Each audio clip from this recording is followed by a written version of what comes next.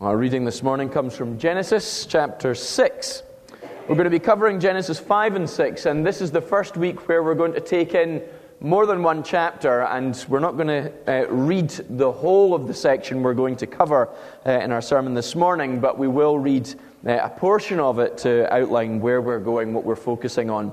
And as I mentioned last week, if you want to read ahead, then I would encourage you to do that so you're familiar with what's going on each week. So Genesis chapter 6 is where we're reading. When man began to multiply on the face of the land, and daughters were born to them, the sons of God saw that the daughters of man were attractive, and they took as their wives any they chose. Then the Lord said, My spirit shall not abide in man forever, for he is flesh, his days shall be 120 years. The Nephilim were on the earth in those days, and also afterwards, when the sons of God came into the daughters of man, and they bore children to them. These were the mighty men who were of old, the men of renown.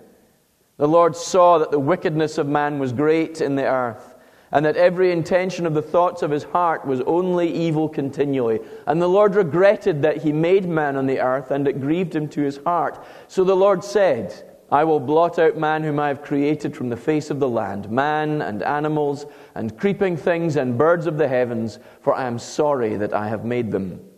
But Noah found favor in the eyes of the Lord. These are the generations of Noah.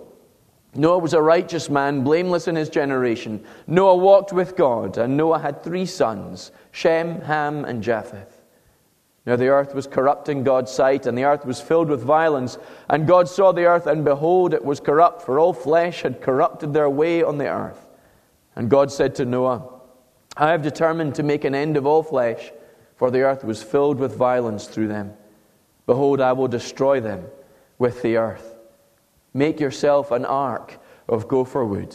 Make rooms in the ark and cover it inside and out with pitch. This is how you are to make it. The length of the ark, 300 cubits, and its breadth 50 cubits, and its height 30 cubits. Make a roof for the ark and finish it to a cubit above, and set the door of the ark in its side. Make it with lower, second, and third decks. For behold, I will bring a flood of waters upon the earth to destroy all flesh, in which is the breath of life under heaven.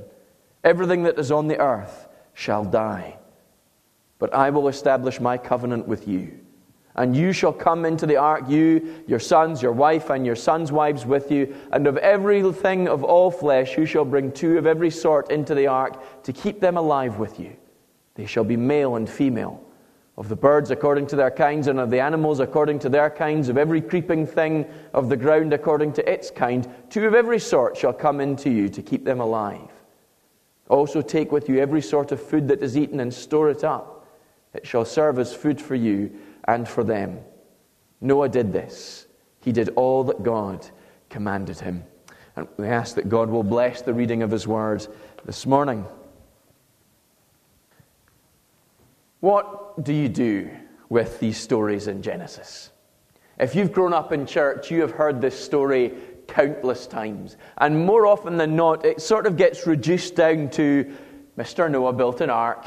The people thought it such a lark. Mr. Noah pleaded so, and into the ark they would not go, and down came the rain in torrents. And we sing that song with our girls as it was sung to me by my parents and grandparents, and I'm sure most of you have had it sung to you or have sung it to your kids or whoever it might be. It's just a story.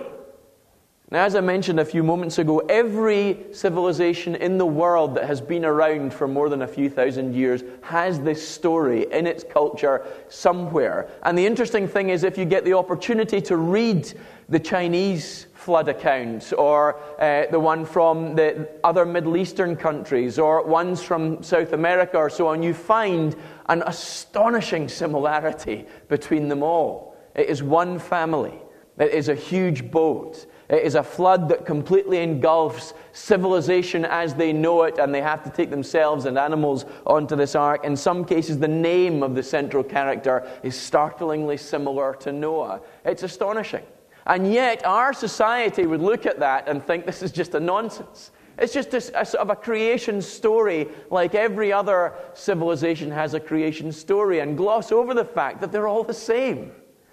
And perhaps this is not just a myth, a story, but is actually a shared experience that every group of people in the world remembers in their sort of ancestral mind, their ancestral history. And that's fine. But what do you do with the story? How do we understand this? We believe it to be true because it's in God's Word, and God has put it there for a reason, for a purpose. And we hear these awful words in this passage, truly dreadful words. And again, because it's a children's story, and more often than not printed in lovely full-color Bibles or books of Bible stories for children, and you have these arks with all these animals pouring out the side of the arks with giraffes and elephants and so on. We skip over the devastating words we've read in this passage. God regretted that He made mankind. It pained God that He'd made man so much, He decided to obliterate it all. Now, we hear accusations against Christianity and against Judaism and against the Bible because of things like genocides that happen, are recorded in the pages of Scripture far later on in the Bible, in the Old Testament. And this gets skipped over, save by a few atheists. Dawkins and Hitchens both picked up on this story and made it a big thing, but very few people do. God destroys everyone. Now, we don't know how big mankind is at this point, but we do read in chapter 6 that man began to multiply on the face of the land. People are everywhere. A vast number of people. And God destroys them all. Washes the world clean, removes the stain of sin, as it were. What do you do with that? How do we understand this fitting into the big picture that Moses is telling the people at Mount Sinai as he tells them who you are and where you've come from and where we're going? Well, the flood story isn't just about God judging the world. The main point in this story isn't just that God is a judge, a perfect judge, although He is. It's that God actually saved somebody. That is the significance of this story. Not the many people that died, but the few that actually survived, because God, by all rights, should have just destroyed everything and started again, but He didn't. He made a promise to Eve, one of your children, not just a human being that I will make, but one of your children will come and put all of this right. And God always sticks to His promises. And so at the very least, one child of Eve must survive for God's promise to be fulfilled, so that the serpent's head might be crushed, sin might be destroyed, and God might be glorified for all eternity. The flood is a story of truly amazing grace. God saves mankind when they only deserve destruction. And ultimately, we see it pointing forward to the New Testament, where it's not just that God sends a flood to wipe the sin of the world away. God sends His Son so that His blood itself, not just water that pours from the sky or rises up from the sea, but the very blood of the Son of God washes away the sin of mankind, of all who will come to Him, so that we might be free and punishment might not fall upon us, so that we will be carried through judgment, so that it will come, but not to us, that we would be free from it and carried out the other side. The important thing for us to see this morning is that judgment will come and that God's grace will be poured out. But this isn't for us as Christians grace just to focus on heaven, that we get our ticket punched for heaven by believing in Jesus, and so everything will be fine. As long as my ticket has been punched, I know where I'm going. The whole point in this story is that grace is for your life today, and we'll see that as we go through Noah's life. So picking up in chapter 5, and this would be a timely reminder for you this morning to bring your Bibles so that you can look back over the passage that we haven't perhaps read, or words that aren't on the screen. But back in chapter 5, we have a repetition of the family of God. We've got this little genealogy. God creates Adam, and then He creates, Adam has a son, and Adam lives so long, and then he dies, and then his son Seth has a son, and then he lives so long, and then he dies. And it just goes on and on and on. And we might be tempted to skip over that as just one of these things that comes up in the Bible. It's a bit dull. There's a lot of begatting going on. If you have a King James Bible, so-and-so begat so-and-so and lived so long and died. And we're tempted to skip over that. But look at what the passage says in chapter 5 if you have a Bible open. You have not just the repeated refrain that children are born and children are born and children are born, but something else. Adam lives a certain length of time and has his son. The seed of the woman, the line of children that is going to result in the Savior is preserved. The next generation comes. What did God say to Adam and Eve in the beginning? Be fruitful and multiply, fill the earth. This is what they're created for. This is the blessing of God, and this is the blessing of God being worked out in their life. They're being fruitful and multiplying and having children. But then what happens? Adam lives so long, and then he dies. His life comes to an end. And again, we gloss over that because of course he dies, because we all experience that. We are born, perhaps we get married, and perhaps we have children, but sure as anything, there's a day coming when we'll die, just like Adam. But remember, this is an alien experience for Adam. Adam wasn't supposed to die when he was born. He was supposed to live in perfect harmony with God forever. This is an alien experience. And Moses is pointing this out. He only lived so long. Now, he lived a long time. I don't know if you'd be thankful to live for over 800 or 900 years, as many of these people did. And I believe they did live this long. I don't think this is just another one of these myths. I think they did live this long, and there are reasons for that we don't have time to go into this morning. And there are reasons why the age of man has become shortened that we don't have time to go into this morning. Chat to you about that another time if you want. But he lived, and then he died. Because of sin. Because God said to him, if you eat of the fruit of this tree, you will surely die. And he does.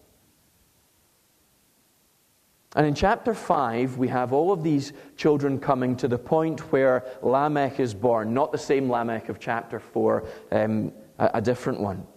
Noah's dad is born. And when Noah's dad is born, he says this peculiar... Well, not when he has his son. Lamech lives, he has Noah. His wife gives birth to Noah. And Lamech says that Noah has been born to bring comfort from the pain of the world. And this is the first thing we see about what the flood means for us, what this story teaches us about grace. Grace relieves our pain. The grace of God brings comfort in a world, in a sea of sin that corrupts and breaks and damages and ruins everything in your life. Grace brings comfort. Now, I don't know how Lamech knew, but he did. He knew that Noah was going to be significant. Not just significant, but that he was going to bring comfort, relief from the pain that all men feel because God has cursed all of the world, the ground, because of the sin of mankind. And they have to labor painfully, toiling simply to survive. Noah is going to put that right in some way. Now, our problem is that we believe sin won't result in pain, but in pleasure, as people in Noah's day did. Sin is just a feature of life. It will give joy. We give into temptation because we believe giving into temptation to sin, even when we know we're sinning and know it's wrong, we believe in that moment that it will bring greater pleasure, something better than denying ourselves that and following in God's way. That's why we give into temptation. We believe even just for a second, for a moment, that sin will be better, it will be more beneficial in some way. But sin always causes us pain. It always bites us far more than it delivers any real joy. Because sin's main function is separation from God. And it doesn't matter how tempting it may be, how good that particular course of action, thought, thing that you might say is, it will always result in that separation from God that brings more pain than it does joy in the long run. It might only be a small sin, but it causes breakdown and damage. It might just be a small thing, but it gets us away from God. It stops us from reading His Word. It stops us from trusting in Him, relying upon Him. Look at Adam and Eve in the garden. Immediately sin comes into the world, and what's happened? Don't trust what God said. Don't listen to what God has said. Don't live the way God wants you to live. There's something, a better way. And immediately upon eating the fruit, what happens? Pain. They're naked and they realize it. Shame. Distance from God. It always brings more hurt than it brings good. And the purpose of grace is to heal that damage. Right now, in a small way, and in a far greater way in eternity to come. But grace puts us back on track so that today we can live right with God and enjoy fellowship with Him, even while we suffer the experiences of this life.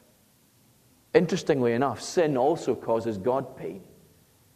In verse 6 of chapter 6, we're told that the sin of the world grieves God. The word grieved is the same word that Lamech uses in chapter 5, verse 29, painful.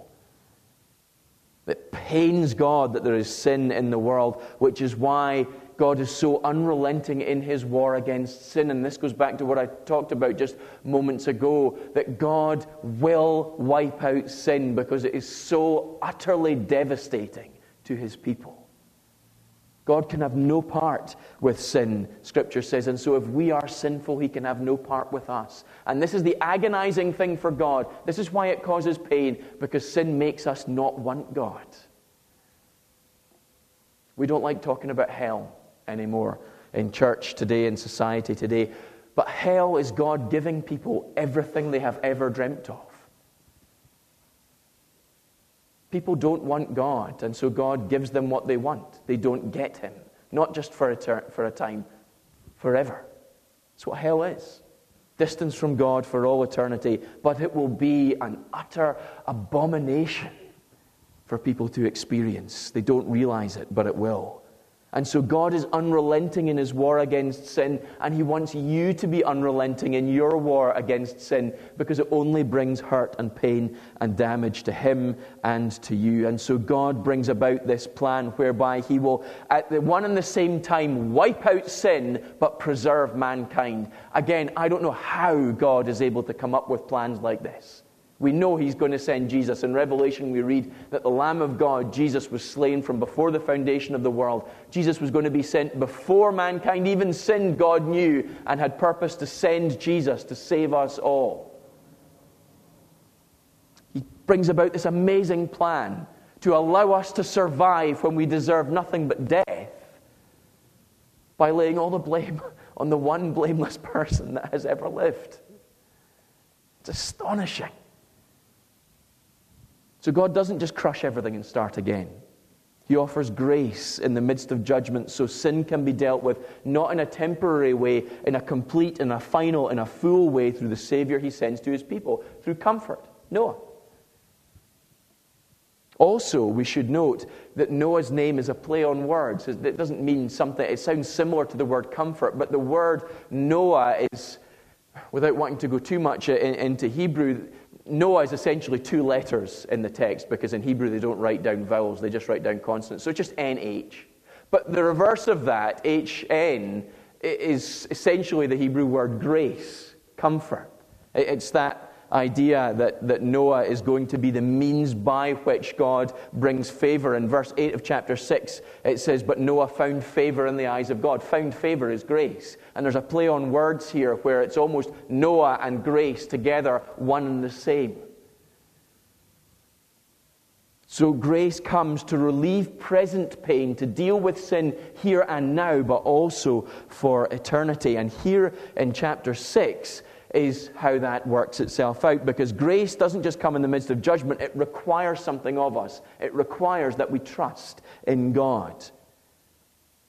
We can emphasize that the gift of grace and his saving work, that Jesus comes and He dies for you, and you don't deserve it, but He dies anyway. That is grace, that you receive salvation as a free gift. But Noah comes to mankind to bring that about, because mankind doesn't merit it, doesn't deserve it, hasn't earned it, and God brings salvation anyway. Now, we might look back and think, some salvation, everybody has to die except for Noah. And yet, we are failing to see things from God's perspective. Sin is so terrible, so awful, so bad, that God should have just crushed the whole of His creation and begun from scratch. But He doesn't. he comes and he says to Noah, I want you to build a boat. What? That's crazy talk. You want me to build a boat to save mankind from its sin, to bring comfort to people who are struggling and suffering and dying? A boat. And that's what God says. And Noah trusts in God. He hears and he goes and he builds it. And a boat of this size, with a wee family putting it together, is going to take a long, long time to make. But he does it. And then God says, we're going to get food from all over the world and stick it on the boat. Okay? And then we're going to get 2 of every kind of animal and stick them on the boat. I mean, this sounds bizarre in the extreme. But Noah trusts. I don't know if you would trust God. I'm 99% certain I don't think I would trust God in that kind of situation. You want to save mankind, so I'm going to build a boat and fill it with animals. Right. Okay. But Noah trusts. And the reason Noah trusts is that Noah found favor in the eyes of the Lord. He hasn't deserved this. It's just that Noah is the sort of man who walks with the Lord, listens to the Lord. And what you find beginning in chapter 6 and repeating again and again and again and again in chapter 7 through to 9 is that Noah does what the Lord commands. Always. The Lord commands and Noah does. Constantly you'll hear that little phrase repeated or something similar to it. He trusts in the method of God's salvation for all that it must have appeared like foolishness to the world, and they must have mocked him for it. And so it is with us that Jesus comes to be our Savior. Explain that to a non-Christian. It's stupid. It's foolishness. You have something wrong with you in your life from birth that corrupts you beyond the point that you can know God. So what you need to do is trust in a man who lived 2,000 years ago, was condemned as a criminal at roughly the age of 33, and was nailed onto a cross and died. And then there is some story that apparently he's not in his tomb 3 days later. You want me to trust in that person so that I can be free from the stuff that makes me tell lies here today? That sounds so foolish. And yet we're told that there is no other name under heaven by which man may be saved than the name of Jesus. He is the only means of salvation for us, and everything in our world understandably tells us you are fools for believing this. And yet we must trust, because this is the only means of grace that we have whereby salvation comes. Self-doubt, insecurity, worry, all of these things must have gnawed at the heart of Noah and his sons. But they did it. They trusted. And salvation came to them and to them alone. Jesus' death is the only means of salvation from sin that there is. And so we must trust. We must cling to it. For all the world will tell us it's foolish, because that alone is what we have. And it will cost us to be forgiven in Jesus' name. And it will cost us to go on following him. But this is what God has said. This is our ark to carry us through judgment and out the other side. We must trust in God. And so the question for us is, do we really see sin as being that bad? Because one of the reasons we won't trust in God is because actually the consequences of not following him aren't really all that bad in the first place. Do we understand the gravity of our sin, the consequences of our sin as being this grave, that God really will bring judgment to the world? And do we see our only option as being God's way, as opposed to, I'll just make my life better and work really hard? You can't. How often have you tried? How often have you failed? I don't care how old or how young you might be. You know this from your own experience. You have failed so many times. Who has lied to you more than you have in your life? I'm never going to do that again. I'm never going to say that. I'm not going to live this way anymore. It's lies. You're kidding yourself. We know this. Who has let you down more than you have? No one. And this is God's way of explaining to you. This is sin making itself known, but we sort of blind ourselves to that. It's God's way of revealing to us how much we need Him. We must have Him. And I don't want this to be a downer of a sermon this morning, because the glory of this morning is that in spite of your ongoing failures, God comes and says there's a way. Here it is. It's free. You can have it. Just trust. Only God is powerful enough to change you, to save you, and He will. At the end, the second half of chapter 6, 9 through to 22, the final section, we have another short genealogy. Noah's family are brought into the picture. The plans for the ark are given as the means of salvation. And I think we need to be careful here when stuff like this happens. There's a great temptation for us to make much of measurements and distances and so on, and we need to be a little bit careful. We don't even know what gopher wood is. We have no idea. The point of this is not for you to have plans so you can go and build your own ark somewhere. For all that it's nice to see people making models of these things to give you an idea of how big it was and how much it could have contained and so on. The point in this, in the details of this passage, are to explain that God specifically lays out a plan for Noah. And Noah doesn't just sit back and think, close enough will do. We'll just build a raft. We don't really need the animals. The fish will be fine. As long as it's big enough for me and my family, it'll all be good. Noah doesn't do that. He trusts in God's plan, but what does he do? He actually goes and builds. He does it. It's a huge project, but he does it anyway. And this is the thing. It's all good and well for us to talk about trust, but if obedience doesn't follow, we're not really trusting. If you're not actually willing to go and live out the thing that you say you place your trust in, you don't really trust in it. Or there's no way of knowing if you do or not. God says, I want you to build this thing in this way for this purpose. And Noah actually builds the thing. And as we're going to go and see next week, he goes into the ark and is saved. Noah wouldn't have known why God wanted things arranged the way he did. He wouldn't have known the nature of what's to come. I'm convinced of that. He couldn't have known, and Scripture doesn't reveal God told him anything about it. He was simply told, go and build, and he went and he did as God commanded. Now, we're called not only to trust that God has things in hand, but to actually go and live in a certain way, to cast ourselves upon Christ because He cares for us, to put that information into practice, to act on it in some way. This idea, and it's one of these phrases that's floated down to us from previous generations of the church, to let go and let God in a circumstance. Just let go of things and let God work things out. I understand what you mean when you say that, but it's not true. We never let go and let God.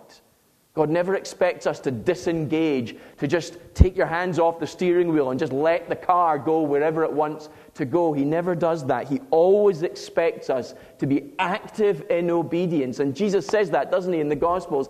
If you are my disciples, you will love me. And if you love me, you'll do what? You'll obey my commands. That's what love is. We trust in Jesus, but we follow Him and obey Him. And what does all of this have to do with grace? Well, it's in the story. Noah's life is transformed.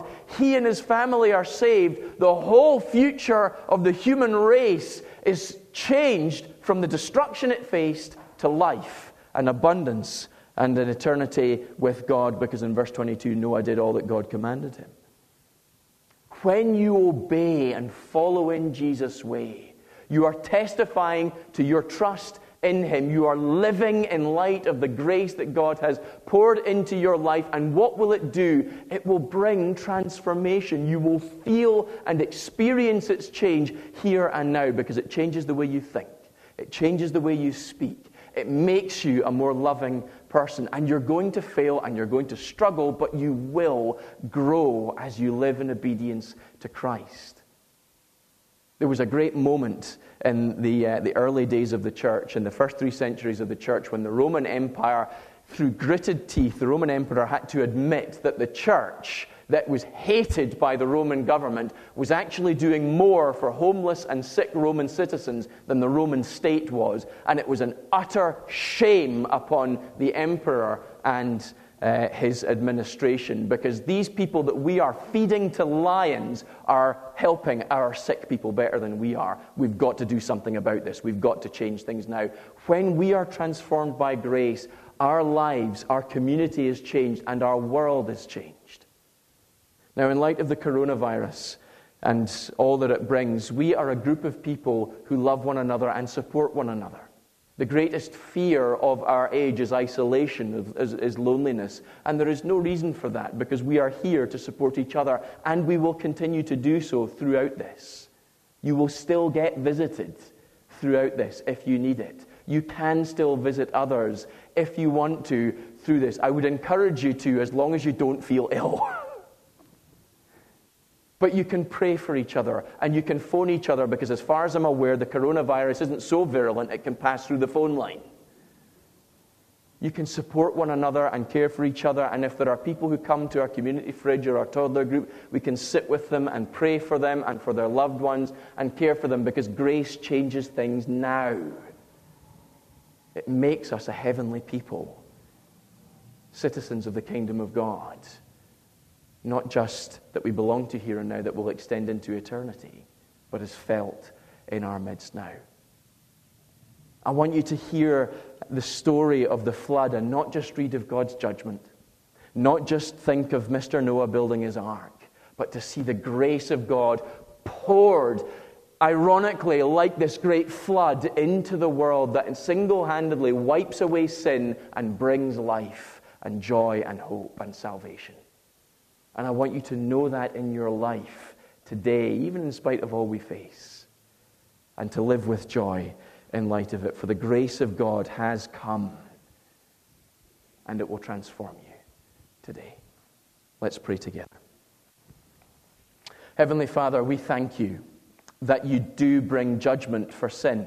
It's hard to read these words, and yet, Lord God, we rejoice that you have brought an end to sin and a new beginning for life. And Lord God, we pray that you would help us to live in light of this, to trust in your grace, but also to live in obedience to it. We cannot be the recipients of grace without trusting and obeying. And so, Lord, we pray that you would give us personally the strength to do so, that we would seek to embody this way of life as a church. And Lord God, in doing that, we ask that through us, you would shine a light into this world, that we are a different people because of it. Heavenly Father, we want people to know that there is life, that there is light in Christ. And so, Lord God, we ask that you would communicate between us and out through us this great truth, the truth of the gospel. Heavenly Father, we are in a society gripped by fear. And so let us go out, Lord, with great confidence and boldness to proclaim that an end to fear has come because Jesus has arrived. Heavenly Father, we thank you for your great goodness to us, and we ask that you would bless us with confidence and with joy in the days that lie ahead because of the comfort that you have brought through your Son. And in his name we pray. Amen.